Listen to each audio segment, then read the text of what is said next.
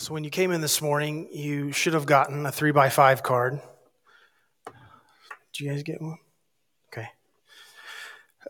Those of you joining us online, grab a piece of paper, pen, something to write with, or your phone works good too. A few things I want you to know about what you're getting ready to do. First thing is, no one else is going to read this but you. So don't not do this because you don't want people to see it or you don't want people to know, okay? Only person who's going to see this is you. You don't have to share it with someone unless you desire to share it with someone.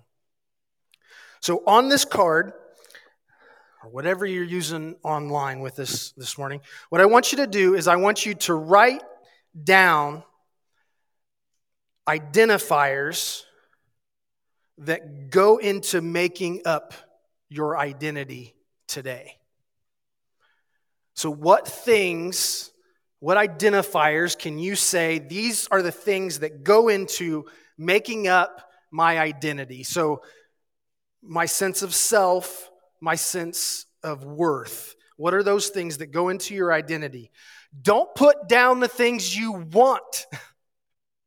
Put down the things that do. Right now, where you are in your life, what things would you say these are identifiers to my identity? So I'll give you a few minutes to do that. Hum the Jeopardy song in your head. Go.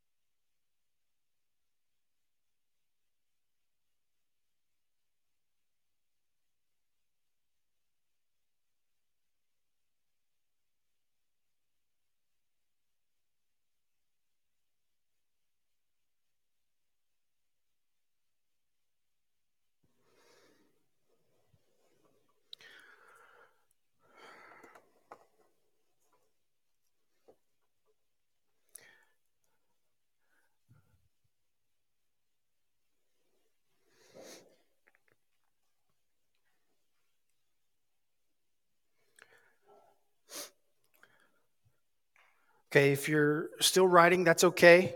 Keep writing as I talk. When you're done, set that aside. Also, while I'm talking, if something else comes to your mind, pick up that paper and write it down. We'll come back to it. Because if you're anything like me, when you actually go to do it, you'll forget what you thought before. So write it down when you think about it. We'll come back to those things in just a few minutes. So last week, I talked about the importance of your heart. In Proverbs 4:23, Solomon writes, "Above all else, guard your heart, for everything you do flows from it." So out of your heart flows everything that comes out. There's an old computing term called GIGO. Garbage in, garbage out. So they use that as like a coding term of if I put trash in my code, then I'm going to get a trashy product, right? So whatever we put in is what's going to come out.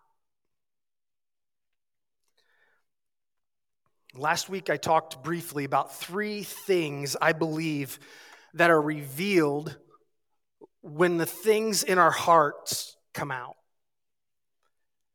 The first thing was our sinfulness, our fallen and broken nature. The second thing was our heart. Our heart is revealed. And the third thing from coming out of those first 2 that's revealed to us is our need for a Savior. We need someone to do the thing that we can't do for ourselves. And quite frankly, to do the thing that none of us can do for each other either. So we need a Savior. And last week I left off with this scripture. It probably felt like a weird kind of close to what we were doing, but I left you with 1 John 3:20. It says, if our hearts condemn us, we know that God is greater than our hearts, and He knows everything. That should be encouragement to us, because when we think about the things that have come out of us, and if it's true that our heart everything flows out from what's inside, then if you're like me, there's probably some things that you wish you could put back, but you can't, right? You can't put it, it comes out. So what does that reveal to us? What does that tell us about our heart? But even though our hearts may condemn us, because we're sinful, fallen people, God is greater than our hearts. Ephesians 2:1-10. It's kind of broken up into two sections where Paul is talking to the people of Ephesus. In verse 1, he starts out, he says, but as for you, you were dead in your transgressions and sins, in which you used to live when you followed the ways of this world and of the ruler of the kingdom of the air, the Spirit, who is now at work in those who are disobedient. All of us also lived among them at one time, gratifying the cravings of our flesh and following its desires and thoughts. Like the rest, we were by nature deserving wrath. Doomsday, right? Life is bad. It's not getting any better. But one of my favorite words in Scripture is the next word, but. If you have your Bible or you don't have your Bible, take it. When you go home, find Ephesians 2, verse 4, and underline, circle, highlight, but right there. Because that is the best but you're ever going to see in Scripture. I like to phrase it a little differently. But God. You see, us, our sinful nature, but God has an answer to our sin. It says, but because of His great love for us, God, who is rich in mercy, made us alive with Christ, even when we were dead in transgressions. It is by grace you have been saved. And God raised us up with Christ and seated us with Him in the heavenly realms in Christ Jesus, in order that in the coming ages we might show the incomparable riches of His grace, expressed in His kindness to us in Christ Jesus. For it is by grace you have been saved through faith.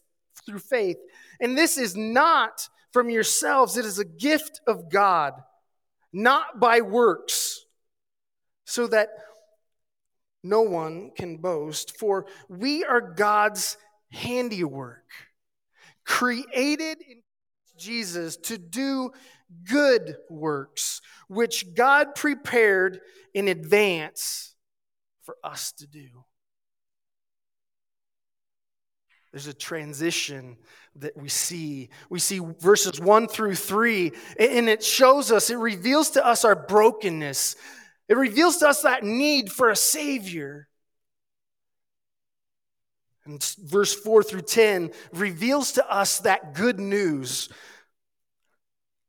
that God has sent a Savior to do the thing that we couldn't do for ourselves, to heal that brokenness in eternity.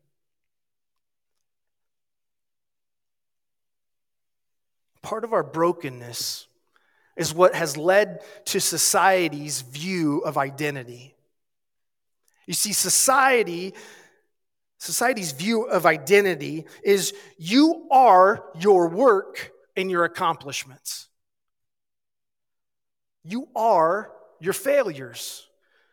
You are your successes. You are your sexuality. You are whoever and whatever you want. Our identity, right? Everyone else tells us what our identity is, but for some reason, we don't get to be a part of that in society's view. You see, but the reality is a person's identity is in God. And it starts with understanding three things.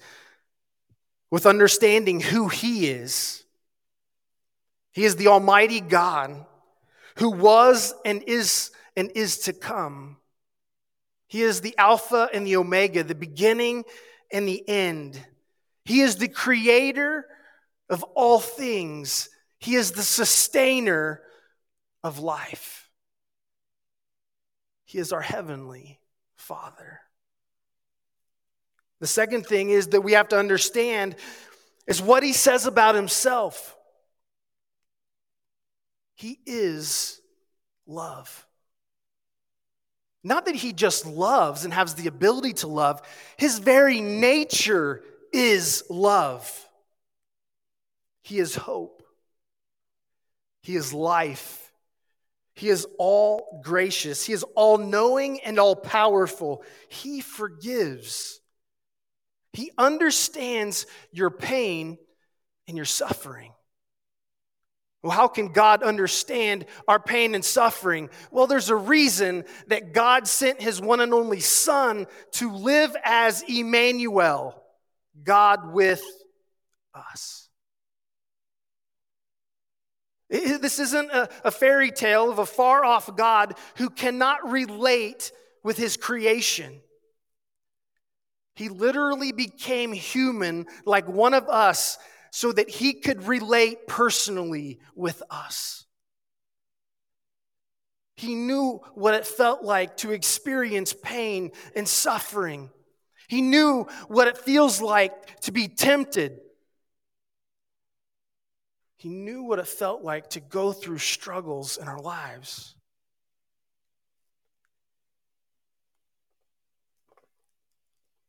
God gave His Son, Jesus, to die for our sins, to pay a price that we couldn't and cannot pay for ourselves.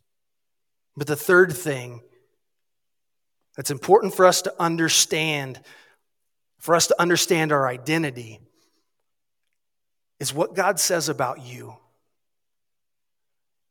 What God says about you. He says that you are loved.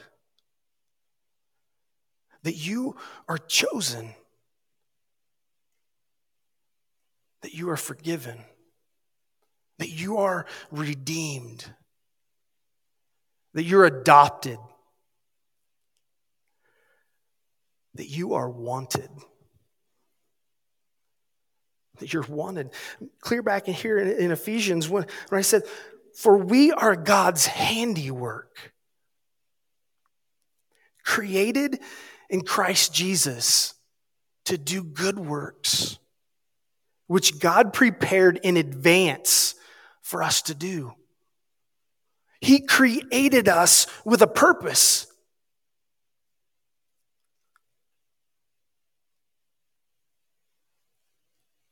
But if we don't understand who He is and what He says about Himself, and we can't then understand our true identity. And if we don't know what He says about us, then we can't understand the truest self, our truest worth. So pull out what you wrote down earlier.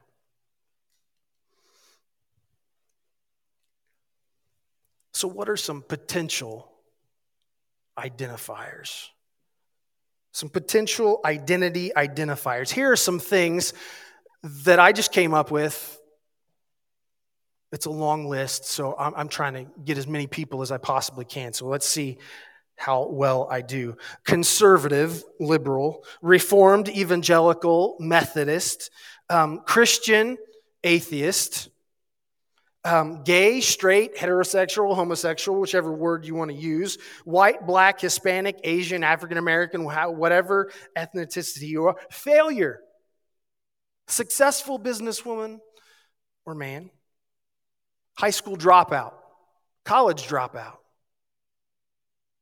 stupid, useless, lazy, hard worker, a work in progress, husband, wife, mom, dad, grandma, grandpa, aunt, uncle, criminal record, drain on society, angry, bitter, unlovable, anxious, depressed, athlete, artist, cheerful, chipper morning person.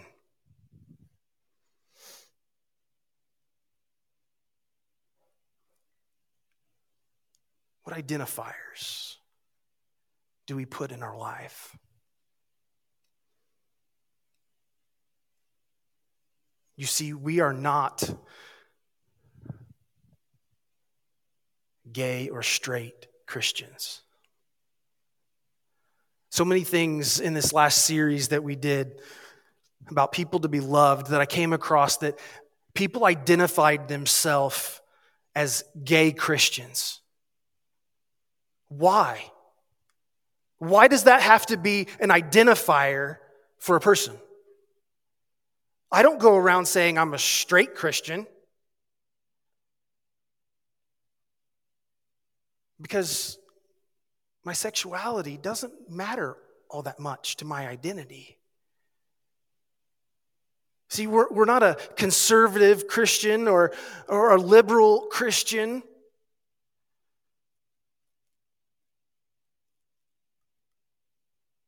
If we are a follower of Christ, that is your identity. You see, but the reality is, many of us, probably in this room, are watching online, didn't put Christian or follower of Christ as our number one thought that came to our mind. Some of you maybe did. I'm not saying that's a bad thing. Maybe you had other thoughts that came, but is Christian even on there? Do we even think about being a Christian as something that should be reflected in our identity? When I was younger and in high school and in growing up even before high school, Christian would have not been one of the thoughts that came to my mind. I grew up in church. I went to church every Sunday, and I grew up Catholic, so anytime the doors were open, I was there. But Christian wouldn't have been one of those things that I would have said was my identity. My identity was how good I was in sports. That was what I wanted my identity to be. I've talked to you in previous times that my identity became known as the bad sport, the angry, hot-tempered kid, because that's what came out. People didn't see a follower of Christ. They didn't see a work in progress. They saw what came out.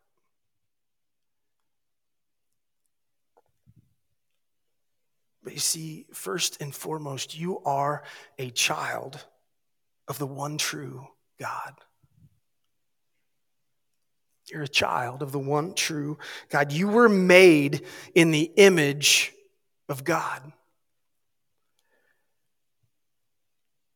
But not only were you created by God, for God, you were created with a divine purpose.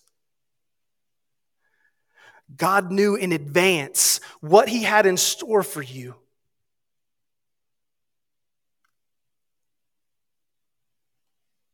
How How many of you can look at your life and say, you know what? I feel like I'm fully living into the person God created me to be. How many of us can say that?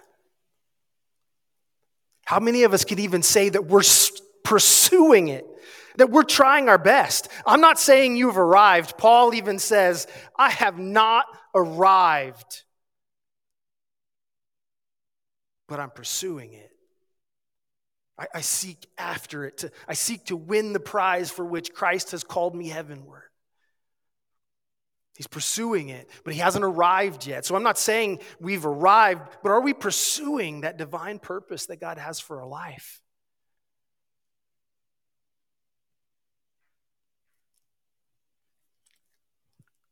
Ephesians 4:17-24. Paul writes again to the people of Ephesus. He says, so I tell you this and insist on it in the Lord, that you must no longer live as the Gentiles do, in the futility of their thinking. They are darkened in their understanding and separated from the life of God because of the ignorance that is in them due to the hardening of their hearts. Having lost all sensitivity, they have given themselves over to sensuality so as to indulge in every kind of impurity, and they are full of greed.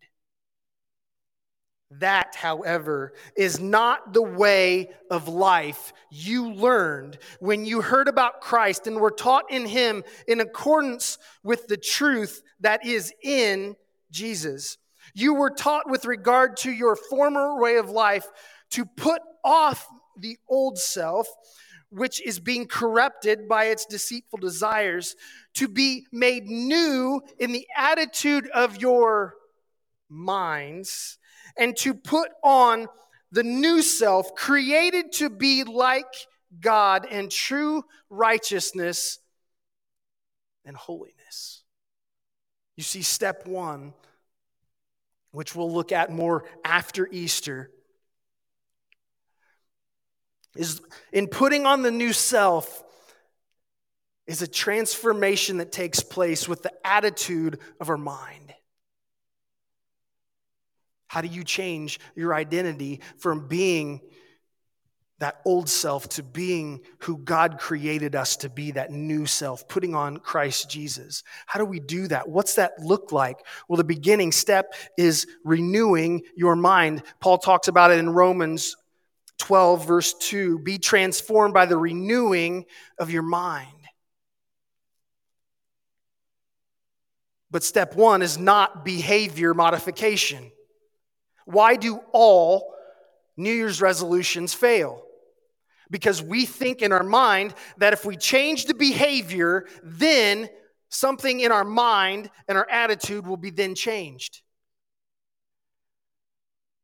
Well, Jesus knew it about us before we knew it about ourselves, in that in order for us to actually change the behavior, we first have to change the mind.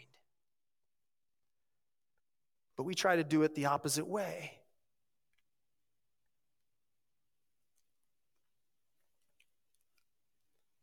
So starting in verse 25 of chapter 4 through the rest of this letter to the people of Ephesus, Paul goes into detail instructing us on what Christian living looks like. I'll hit the highlights for you. It's not on the screen, so I'll hit the highlights. But I encourage you to go back after this, read the rest of Ephesians. So Ephesians 4:25 through the rest of the letter. Verse 25 says, therefore each of you must put off falsehood and speak truthfully to your neighbor, for we are all members of one body. I want to put a step in front of this. I want to put a little extra in there. I'm not adding to God's word because I believe fully that you find this in Scripture. I think it should be a little more of, therefore, each of you must put off falsehood and speak truthfully to yourself.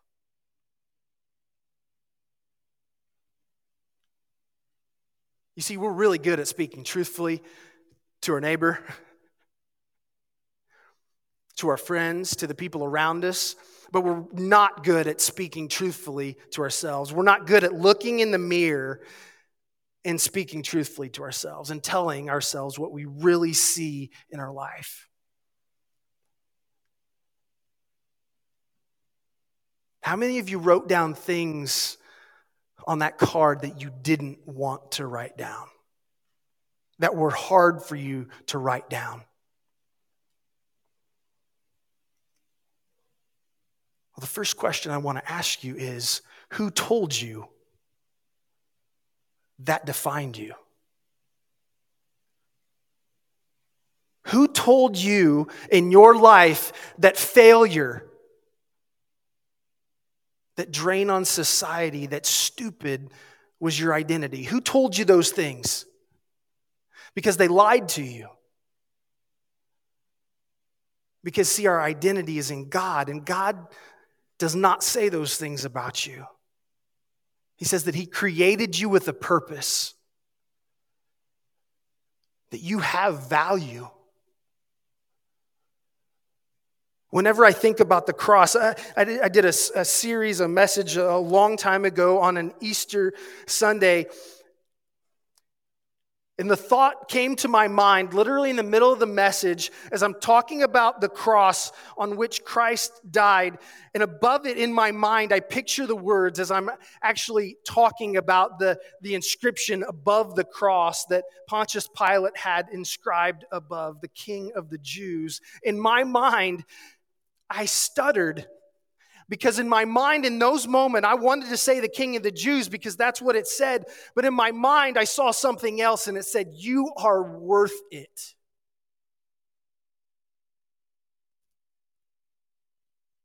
Think about it. When He died on the cross, when He gave His life, when He was tortured, the whole time He did it with a purpose. Because your life has value. That nobody else has paid that price for you. Nobody else gets to define your identity but God. And He says, you're worth it. That you're worth it. And out of that should be a compulsion within our hearts that says, I want to know that God more. I want to know that Savior more. I want to be better. I don't want to be what people say that I am. I want to be better because of the value He says that I have. Even when I don't feel valued, when I don't feel like I'm worth it, I want to do better. I want to grow in my faith. I want to grow in my relationship. What's that look like? Right off the bat, He smacks me in the face. In verse 26, He says, "In your anger, do not sin. Do not let the sun go down while you are still angry. Do not give the devil a foothold." How do we grow? We begin to process why we're so angry. We begin to look at what causes that bitterness in our life. He goes on, he says, for those of us who are stealing, don't steal anymore. Do not let any unwholesome talk come out of your mouths. This is going to hurt. Do not grieve the Holy Spirit. Get rid of all bitterness, rage, and anger, brawling and slander, along with every form of malice. Be kind and compassionate to one another, forgiving each other, just as Christ forgave you. Follow God's example. Walk in the way of love, just as Christ loved us and gave himself up for us as a fragrant offering and sacrifice to God. Don't even have a hint of sexual immorality or any kind of impurity or of greed.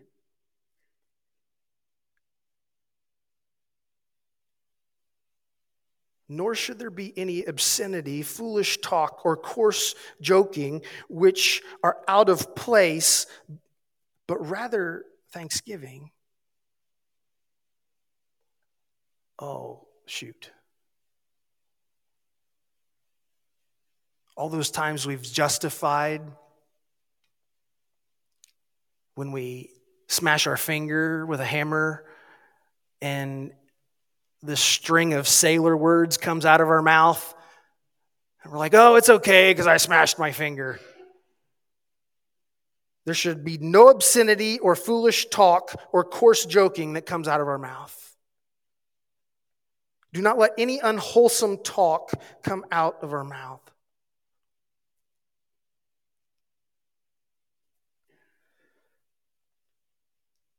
But rather live as children of light, having nothing to do with the fruitless deeds of darkness, but rather expose them.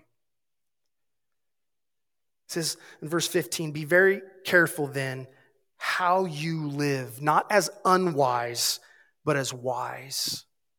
Making the most of every listen to this, because this is going to hit right now where we're at in this world. Be very careful then how you live, not as unwise, but as wise, making the most of every opportunity, because the days are evil. Now, I know you guys aren't blind. I know you know what's going on in the world. And I know you cannot watch the news. You can't look through social media without being able to say, there is evil in the world. My question is for us, are we adding to it?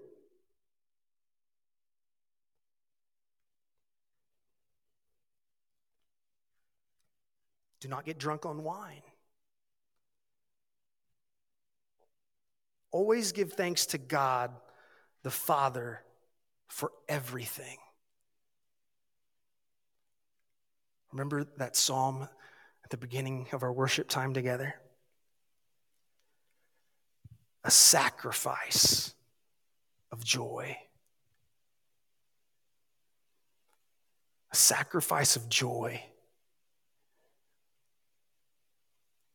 When your identity is in God and you know it, regardless of what happens to you, you can praise God in everything.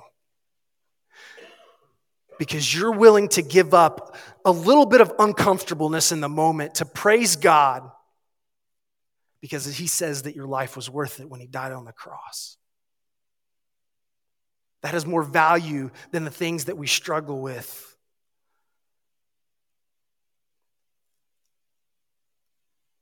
A life transformed when we realize that our value is defined only by God, that he's the only person that gets to define you.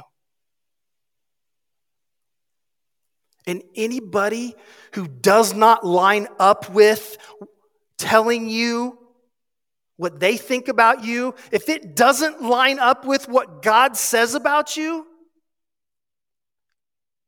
two things need to happen. One, you have to be honest with yourself. Is this person pointing out something in my life that I need to work on? Or two, is this person falsely identifying me?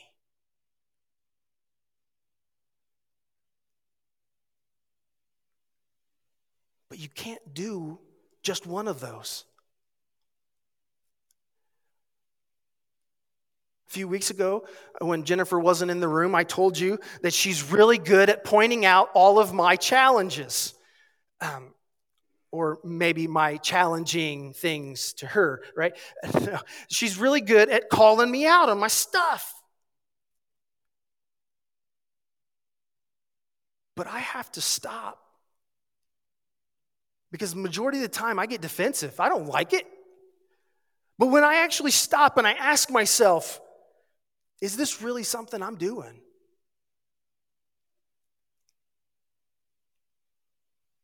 Because I know she loves me. So I know she's not going to just make up something. She's going to speak truth into my life. I trust her enough to speak truth into my life. So therefore, if I know she loves me and I know that she speaks truth into my life, therefore I need to stop and ask myself, is there legitimacy to what she's saying? Well, if all of the prior criteria is true, then yeah, I do. But if some stranger walks up to me and tells me something, well, the first thing I have to realize is, okay, they're a stranger. So are they telling me something false? Are they trying to define me by their standards? Or are they literally seeing something in me that does not reflect Christ? Because that's my purpose, right? If I'm created for God, by God, with a divine purpose, then what comes out of me should reflect Christ. And if I'm not doing my job of reflecting Christ, then I need to seriously listen to the person that's pointing out something that they've seen in me.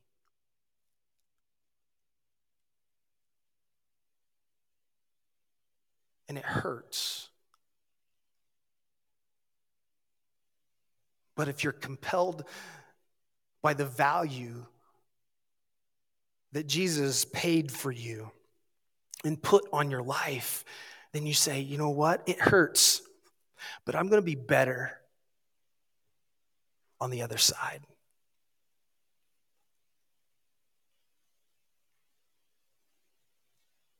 What is your identity? Stand with me.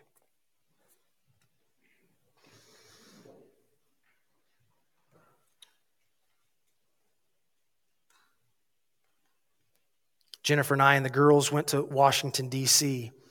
Day one, we went to Arlington Cemetery. We were about halfway through. Later, I talked to Jennifer, and I told her, I said, I feel sick because of some of the quotes that we saw that reflected the damage that has been done in our country. Because of God's working in my life, I had to stop in that moment. And I asked myself, does that sinful nature of what was stated, does that reflect that person's true identity?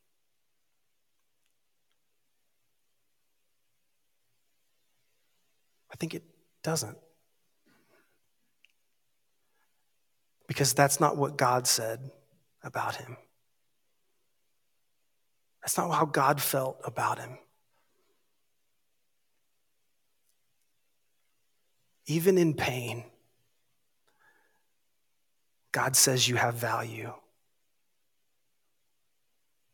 If you would, just reach out your hands and receive this blessing.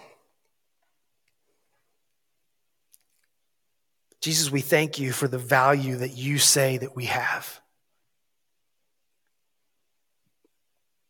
I pray that you will give us the faith to look inside of ourselves and call out the darkness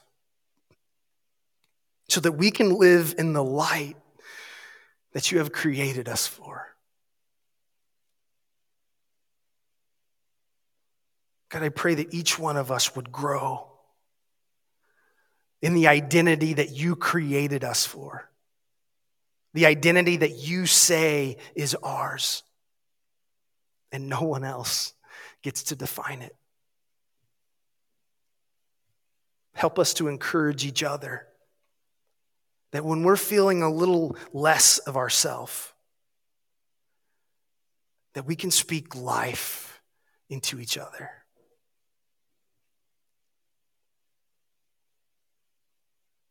We We thank you, Jesus. And we're compelled because of your love to grow closer in you. Amen.